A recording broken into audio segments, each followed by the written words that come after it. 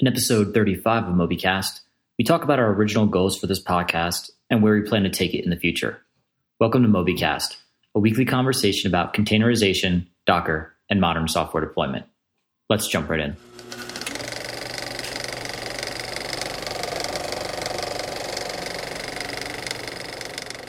Well, hello there, Chris and Rich. Welcome.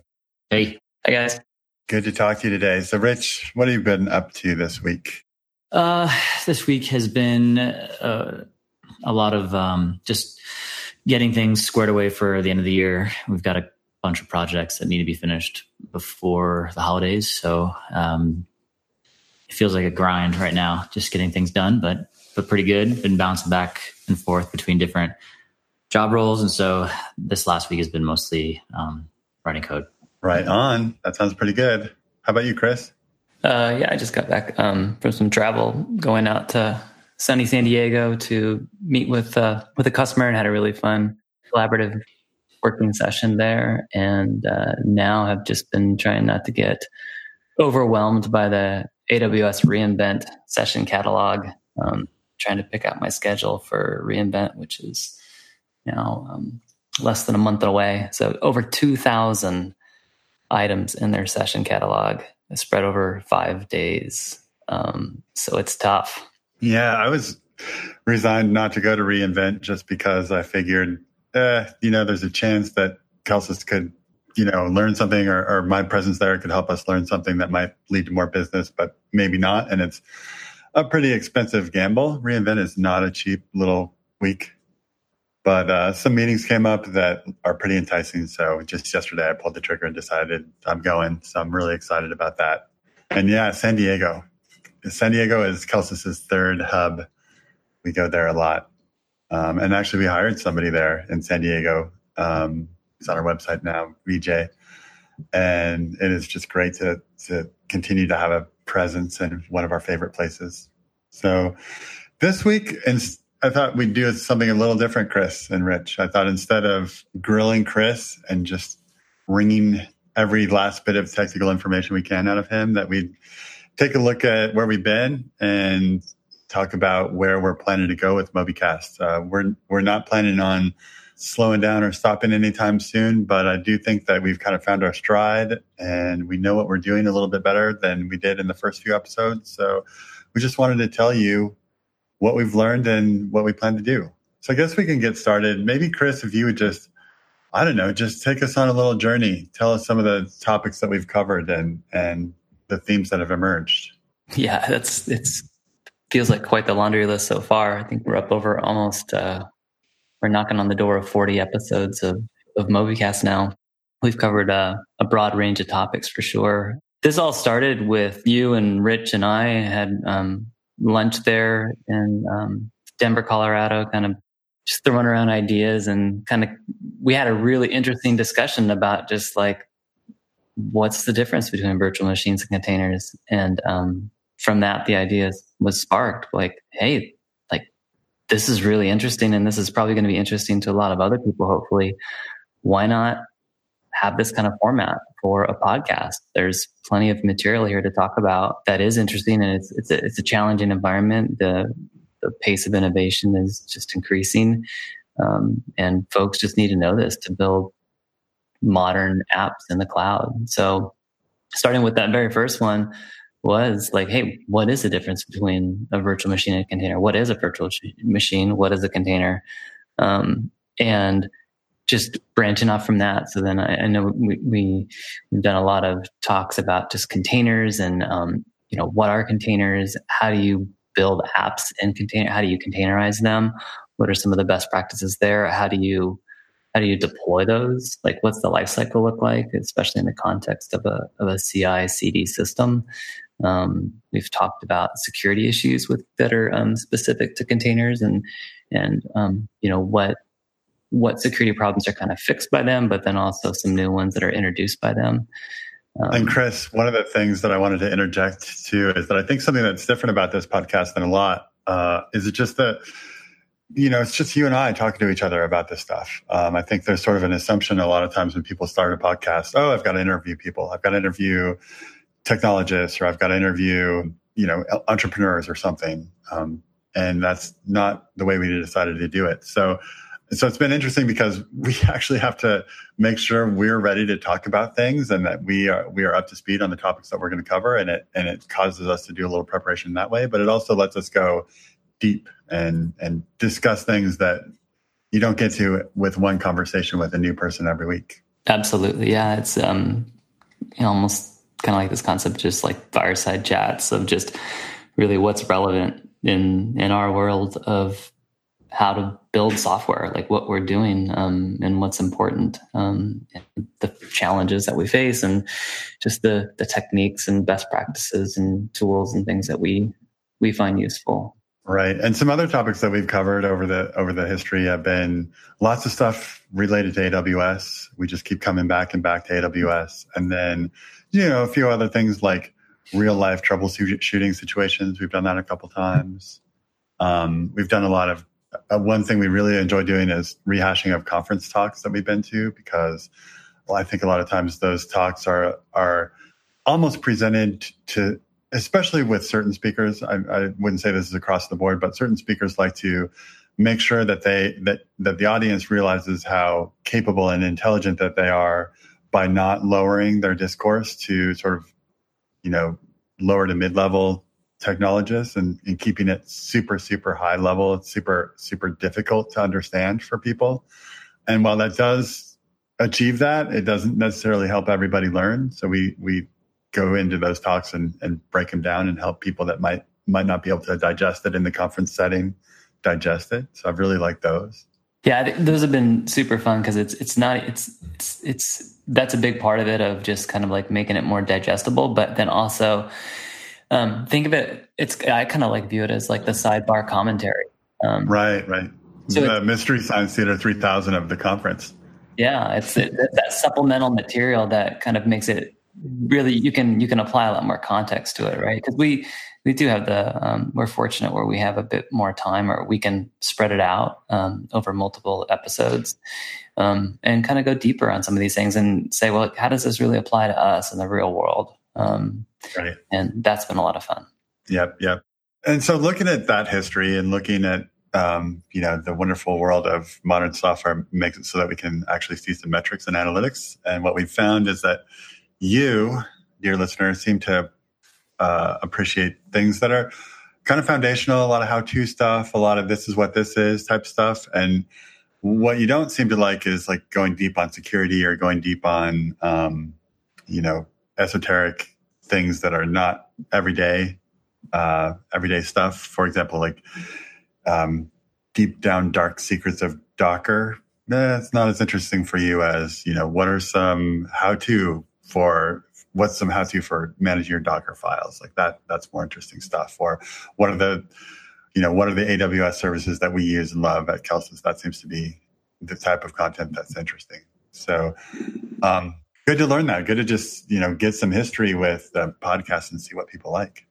So based on that, I think now is the time to just say how that applies to our own lives and our own world as people that manage a software shop. We build custom software for clients. So we have around 25, 30 developers. I guess it's really closer to 30, although some of them are kind of contractual right now.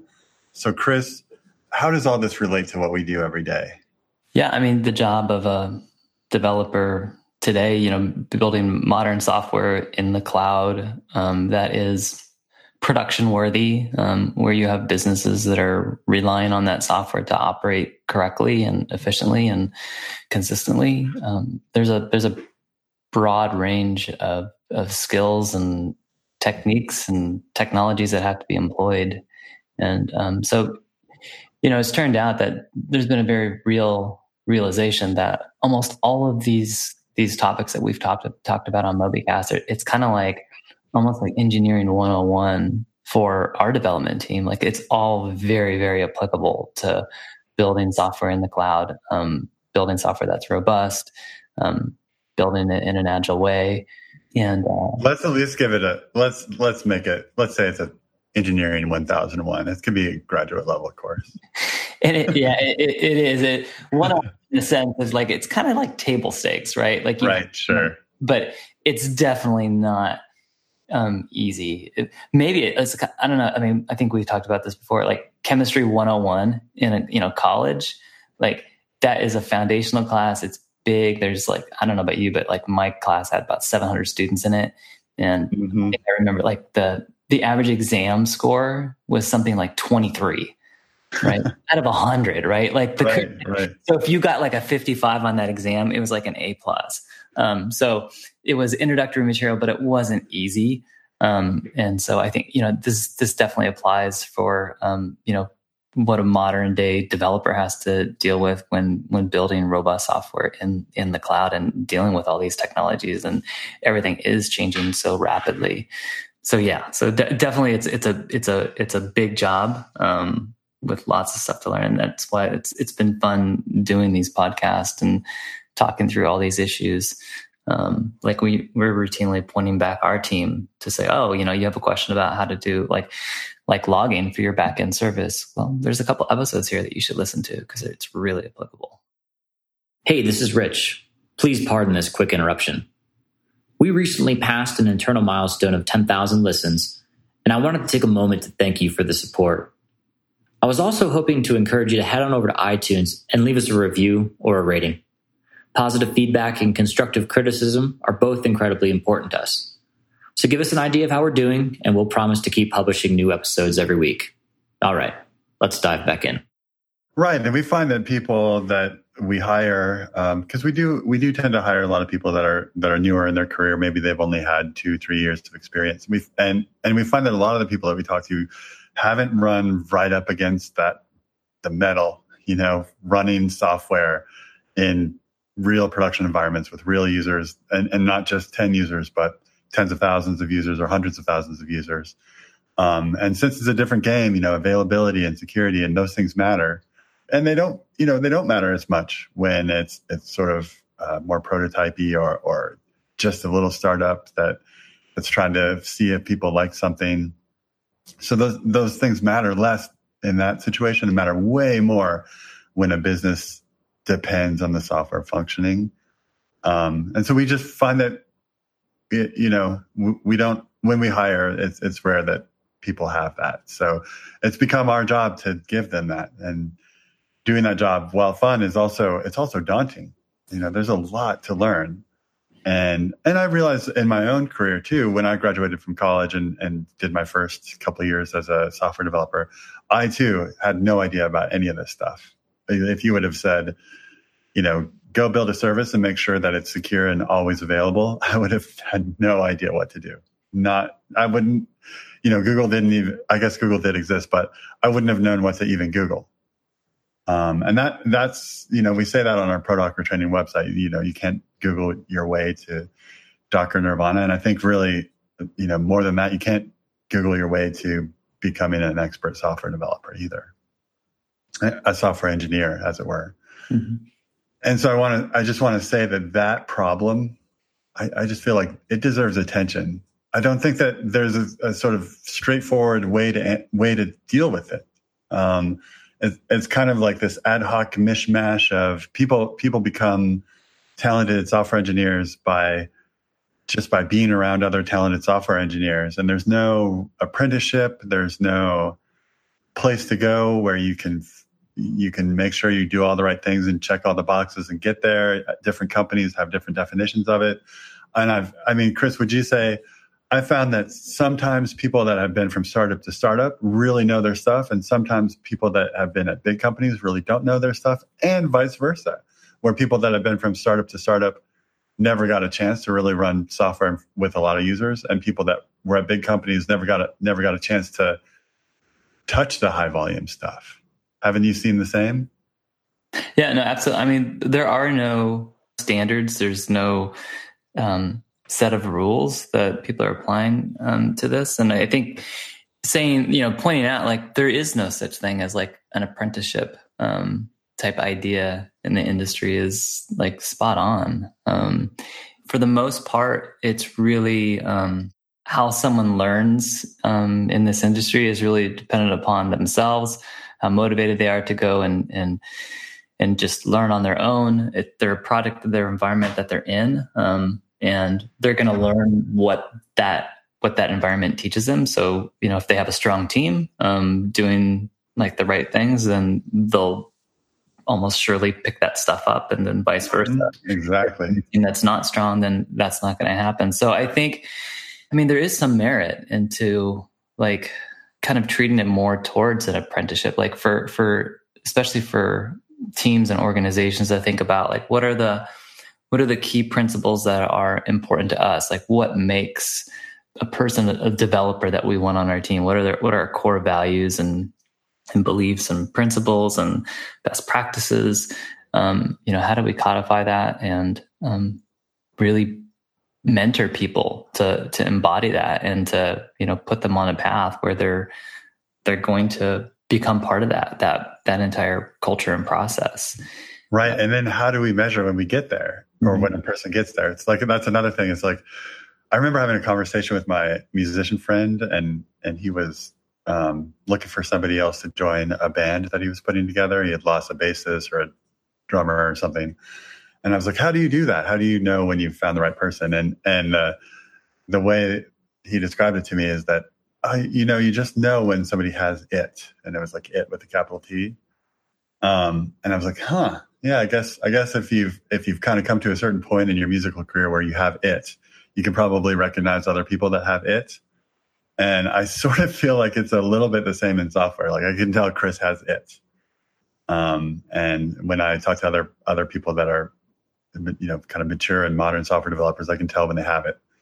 And so turning it from this mysterious it into something that we can talk about with clarity would be so nice. Yeah, absolutely. Yeah. And like, it's very ad hoc right now in the industry. It's always been, a big part of it is just 10,000 hours, that concept. But you also have to have like, it's not just 10,000 hours, right? No, I've definitely met people who have 10,000 hours that do not have it. Yeah. So it's 10,000 of the right hours, right? So it's definitely a multi-channel approach. You do need to like that environment and kind of being on that right team that is embracing like those best practices, that spirit of like constantly learning and staying abreast on what's happening in the industry. Not kind of like, it's very much a tendency for a lot of teams and people just in general, right, to stick with what works.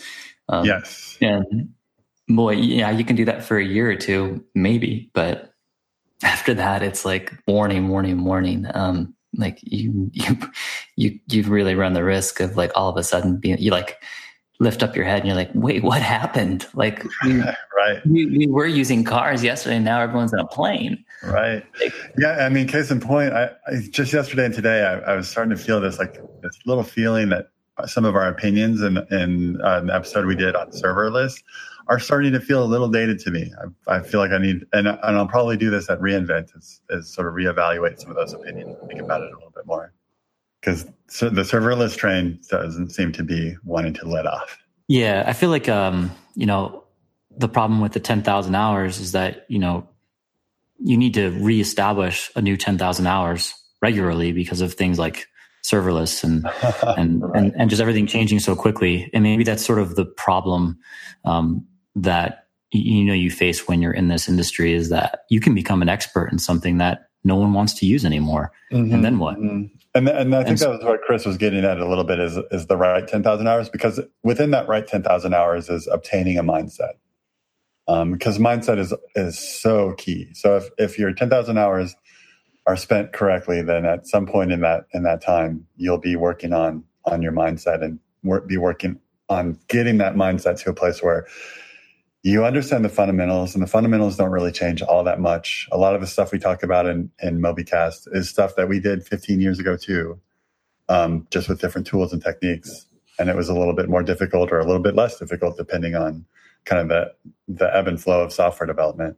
But once you have those fundamentals and that right mindset, then you're ripe for always facing your antenna towards the source of new and good information, your mental antenna, as it were. As long as you're like spry still, right? Yes, yeah. Because the problem is the older you get, the less likely you want to change the way you think about things, even if it's practically. Age is a state of mind as I get older. Yeah, tell that to my Strava times. Well, right on. I think so. So that's where we're going with this. I don't know, Chris, if you wanted to say anything more about, more concrete about where you think we're going with MobyCast. No, I think it's just, realize it's definitely a much broader conversation than just something about Docker or even just containers, right? It's sure really just or AWS or any one topic. Yeah, you can't just build today as a software developer building software for the cloud. It's complicated, and you can't talk about just one thing without bleeding out and bringing in other topics as well. So definitely realize that the scope, the breadth of topics that we've talked about on this is much larger than Docker and containers, and that feels okay though, right? That's natural. That it's just the scope is broadened, and there's plenty of content, and it's interesting and it's useful, and we'll continue going there. Yeah, we'll continue going there, and I hope to augment our conversations with other stuff over the course of the next who knows how long. But this whole problem of training developers is weighing heavily on our minds, so we're going to work on it. All right, thank you.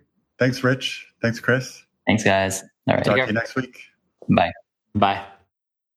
Well, dear listener, you made it to the end. We appreciate your time and invite you to continue the conversation with us online. This episode, along with show notes and other valuable resources, is available at mobycast.fm/35. If you have any questions or additional insights, we encourage you to leave us a comment there. Thank you, and we'll see you again next week.